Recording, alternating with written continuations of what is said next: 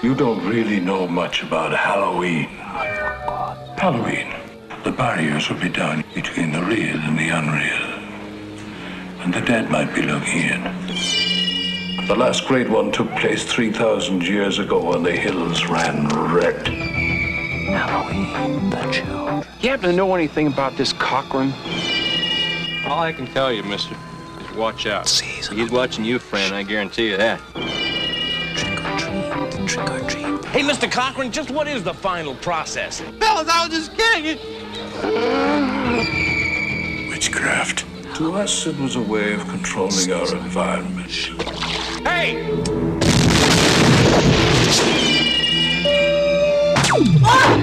Where are they taking her? They're taking her to the factory. I want a mask. Can I have a mask? Just what I had in mind for you, little buddy. Why, Cocker? Why?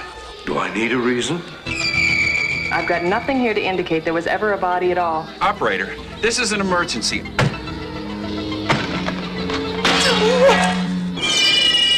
I do love a good joke, and this is the best ever. A joke on the children. I'm glad you'll be able to watch it. You've got to believe me! They're going to kill us. All of us. Stop it! Halloween. The world's going to change tonight, Doctor. Happy Halloween. Stop it!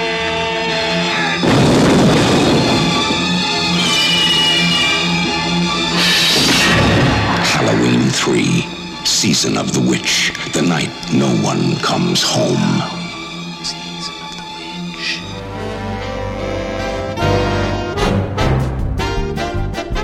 Hello, and welcome to What Could Go Wrong?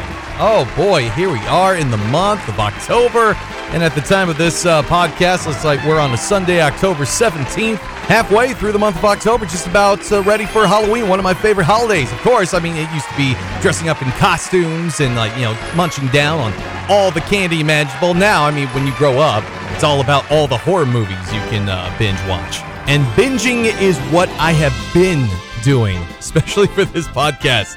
It's the double feature episode, so it is What Could Go Wrong for today's topic, Halloween 3, Season of the Witch, and then after that, we're going to go right in to the current Halloween Kills film that just released this weekend. I guess you could say this whole weekend, Michael Myers weekend, right? All right, so let's begin with Halloween 3. See, this all started in 1976 at the Milan Film Festival. John Carpenter impressed an independent film producer named Irwin Yablans with his film Assault on Precinct 13 and reached out to him to make a film about a killer who stalks babysitters. I mean, that sounds like a pretty simple plot to go on, right? But kind of make it very impactful, like what The Exorcist did. So, wow. Yeah, no pressure. Anyway, Carpenter agreed as long as he had full creative control and was paid $10,000. I guess was a lot of money at that time. And the end results created one of the scariest slasher characters ever, The Shape.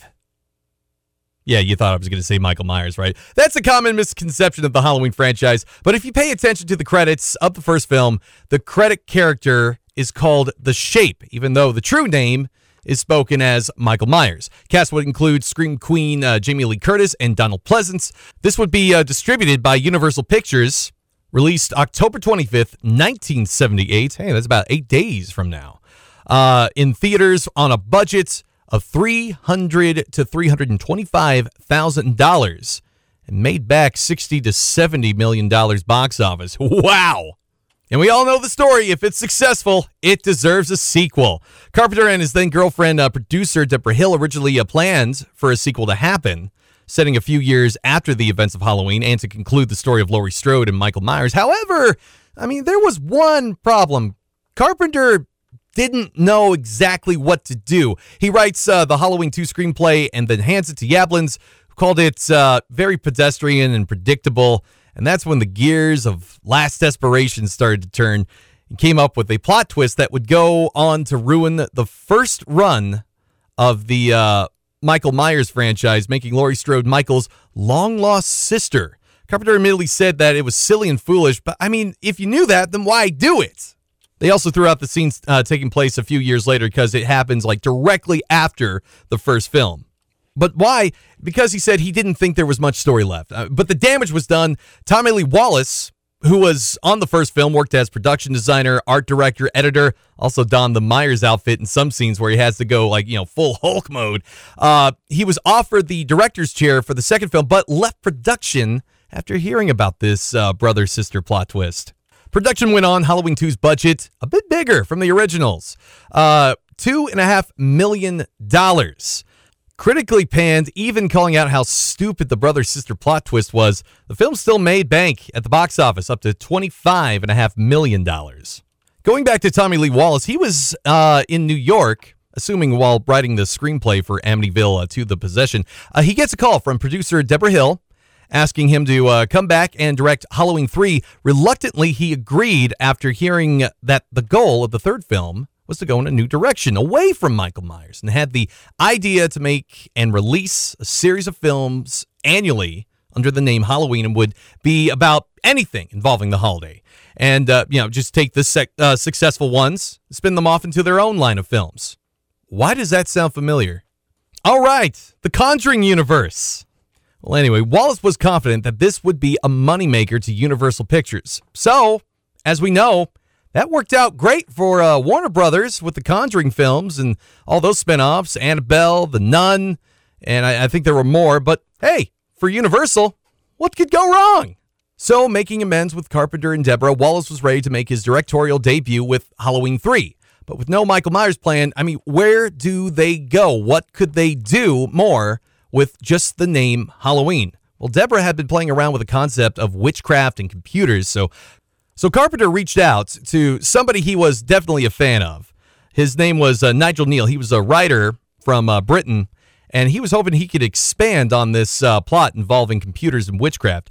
Wallace believed Neal had an axe to grind with Hollywood due to lousy experiences. The script he turned in was about deception, psychological shocks, and did not include horror for horror's sake.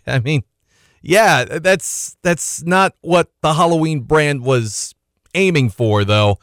Neal was asserted by movie mogul Dino De Laurentiis. I think I'm pronouncing that right. Anyway, Laurentiis wanted more graphic violence and gore. Even Wallace had some criticisms that were met with much resistance, but the plot remained the same. Neal was displeased with the after product, though, and later would threaten a lawsuit if his name was not removed from the project, and the credit would instead go to Wallace. Yeah, good start here.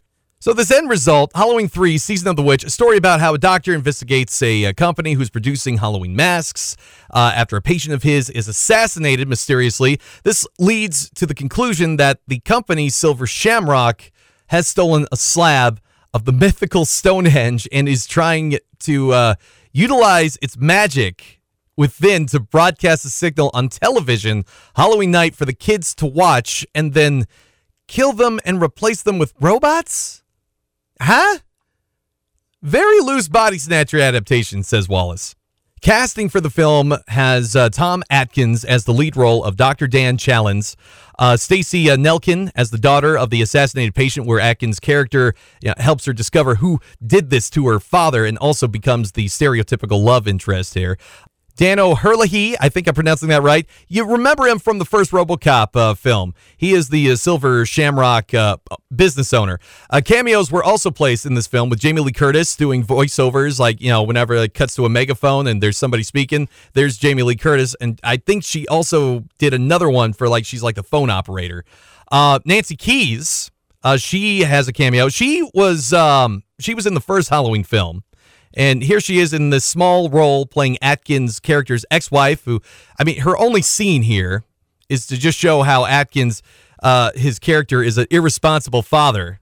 But according to the cast, they had fun on the set, even with director Tommy Lee Wallace. They describe him as a very chill guy to work with.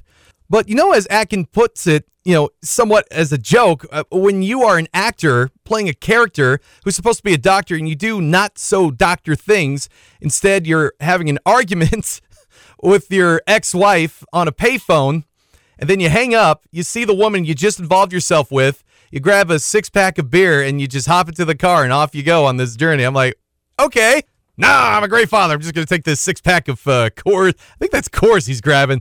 And then he just gets in the car and then just leaves.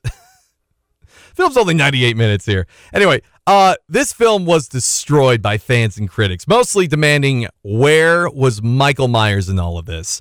I mean, if you put Halloween 3 in the title, I mean, yeah, that would pretty much do it. Yablans knew it was stupid to not include Michael Myers. Even Wallace said that it would have been better to just call it Season of the Witch. I mean, why didn't you, though? Probably because without the Halloween 3 title, I mean, the film would make less money, which is a very common thing at the box office. But once again, the budget was $2.5 million, but made much less than Halloween 2 at $14.4 million. This pretty much convinced Universal Pictures that the idea to just make money on an annual release of films centered around Halloween and not involve Michael Myers was shot. But you would think that they would learn from their lesson before going ahead with their dark universe thing, like with The Mummy a few years ago. Yeah, you remember how successful that turned out? I'm not sure if they're doing that anymore. Anyway, Halloween 3 Season of the Witch, throughout the years, it picked up a cult following with admirers who praise of how different the film is and support the idea of what if the Halloween franchise had stayed the course, releasing different films annually. It did work for the Conjuring universe, but I mean, I have my criticisms on that franchise. I mean, the first film was good. Everything else that followed afterwards was just dumb and stupid. But, I mean, who cares what I think, right? It made money. That's the most important thing about putting out a movie under a major studio label like Warner Brothers or whatever.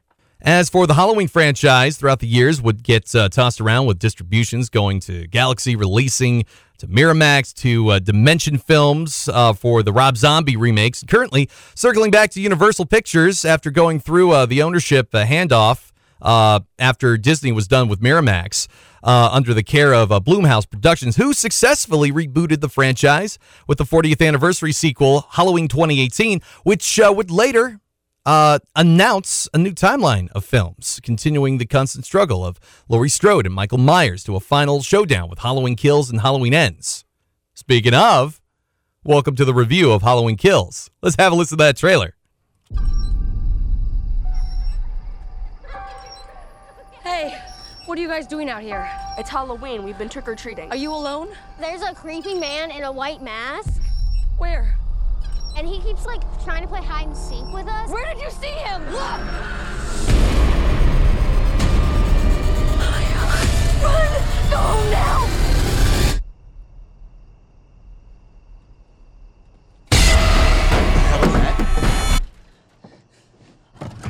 Unlock the door! No! Come on!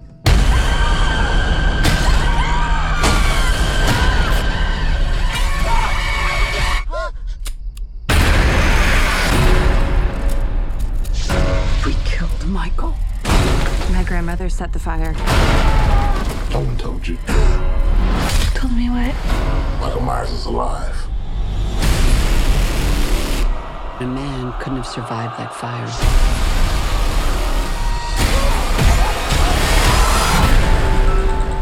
Years ago, the boogeyman came for us. We are the survivors of Michael Myers. Laurie, what do we do? We fight. Mom, Our family will kill him. we're gonna hunt him down and we're gonna put an end to this. He is not gonna stop killing until we stop him. If you track Michael's victims, that's a straight line to Michael's childhood home. Someone's in our house.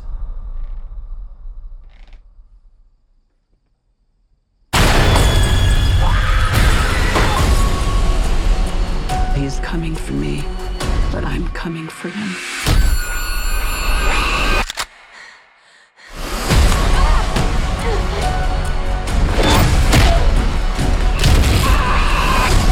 You wanna kill someone? Take me!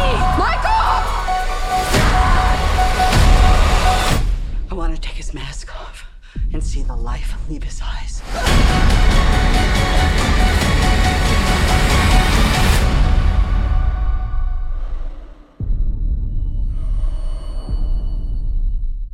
But before we get into the review, I mean, we got to address some things first in regards to Halloween Kills. First of all, I mean, this was teased around Halloween of 2019, promising us a release of Halloween 2020 It was around this time, 2 years ago, Jamie Lee Curtis put out a little teaser showing the aftermath of Laurie Strode's last confrontation with Michael Myers. And we wouldn't hear or see anything else within about a half year later when our good old buddy COVID-19 took center stage, offsetting a lot of film productions and releases. And around that time, Universal was going through a battle of its own with theaters everywhere. I won't lie, what Universal did here was a bit mean, but not with any handling of Halloween Kills. See, this all started when they digitally released, I think it was Trolls World Tour. It's a complicated story, overall, but I understand where why the theaters were mad about this decision, because when you did that, you kind of just took away revenue from theaters. But it went further than that. If you recall my episode where in June of 2020, COVID-19 restrictions were being lifted slightly, I made it to a theater that I oftenly frequent, and I saw that they on their showings that week, they were going to do just a lot of throwback movies. One of them being Jurassic World. I'm like, yeah, I love that movie. And you know what? I just might as well do an episode, see how, they're still keeping up with some restrictions to help prevent the spread of COVID-19. So I'll go through that experience for you. I remember this quite well because, this happened 1 week before I found out I was going to be a father. Timing on that one. Well, anyway, I did that episode, just to ease the tension on going to the theater, watching a movie, because it is still such a magical moment, no matter what movie you're going to be watching at that theater, as I always say. But when I planned to go watch Jurassic World, which is owned by Universal Pictures, I had to falter back to Sonic the Hedgehog. Why? It's because with the drama between Universal Studios and theaters, Universal kind of threw an order forbidding all theaters to play any of their movies. And we're talking any of their movies from their whole library. And I was like, wow, I was not expecting that. I didn't think a major motion picture studio like Universal would ever go through something like that. But anyway, while all that drama was getting settled, Halloween Kills was delayed until Halloween of 2021. I remember them saying Halloween Films is a theater experience. So, that's the main focus. Get people back into the theaters. Good. Great. So why did they decide last minute to put it on the Peacock app for subscribers anyway? Probably because something with the Delta variant, maybe. Who knows? But they released it in both theaters and the Peacock app. So, let's hope there's not going to be any more drama between cast and studios. You hear me, Disney? No more problems. You're kidding, right? Of course there were more problems. So, yeah. This past June, around the release of F9, somebody leaked the teaser, which forced Universal to surprise release the first trailer later that night and late at night. It showed promise. I was impressed by it. And then we got the final trailer that revealed the whole stream. Oh, we're going to stream the movie after all.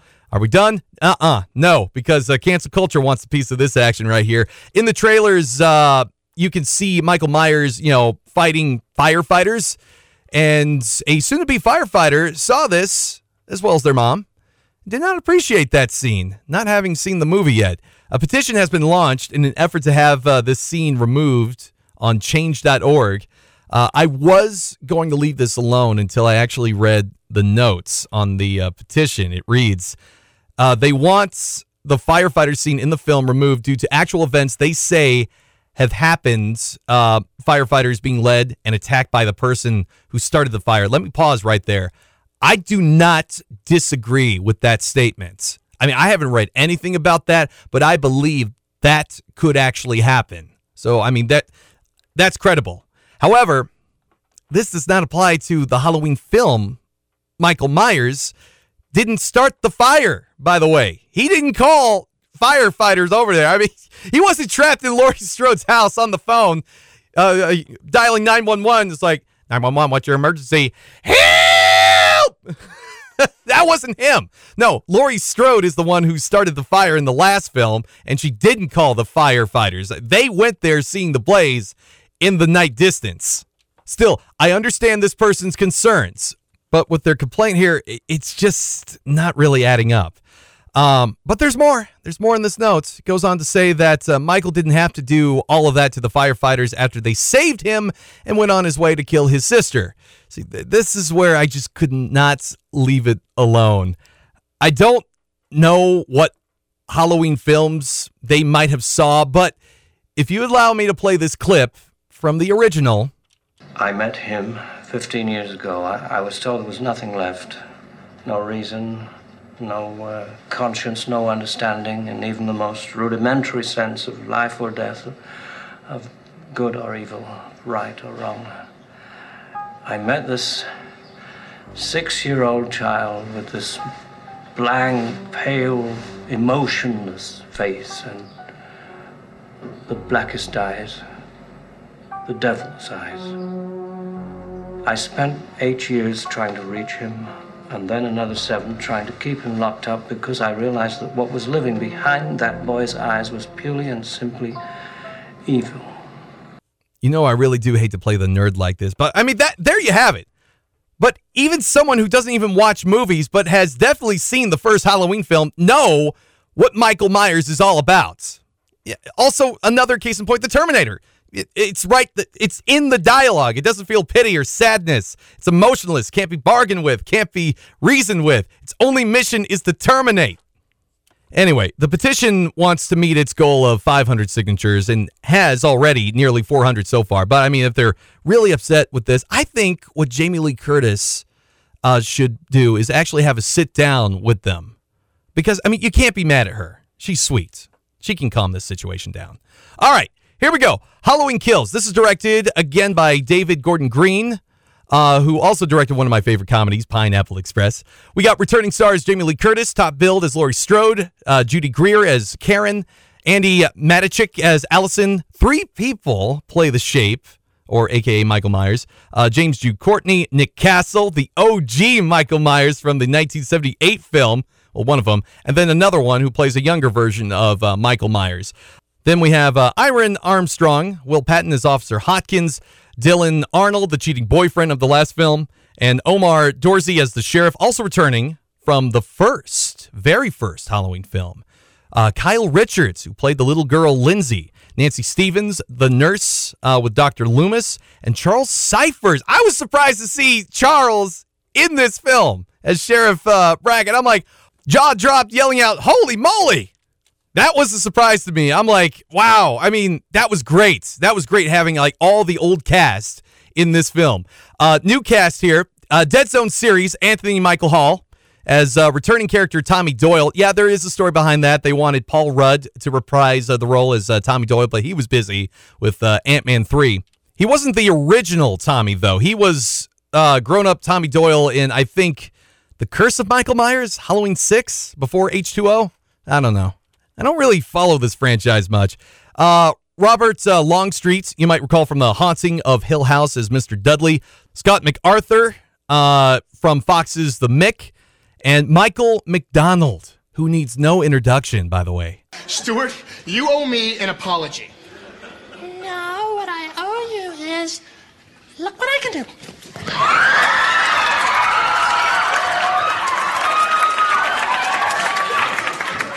I'll be honest, when I saw his name in the credits, I'm like, it can't be that Michael McDonald, because no, you're playing off as a comedy here. Actually, now that I think about it, did they put Michael McDonald in there as a joke anyway? Because this wouldn't be the first time he is associated with Michael Myers.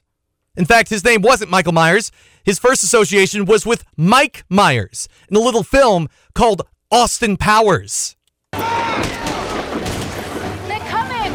Hang on, I'm gonna floor it! Watch out! Move! Move! Move! Careful, Austin!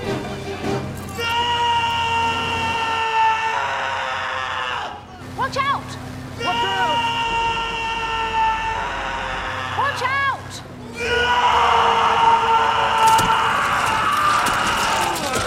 Oh, let's go! Come on, let's go! I mean, Michael McDonald, I loved him in Mad TV.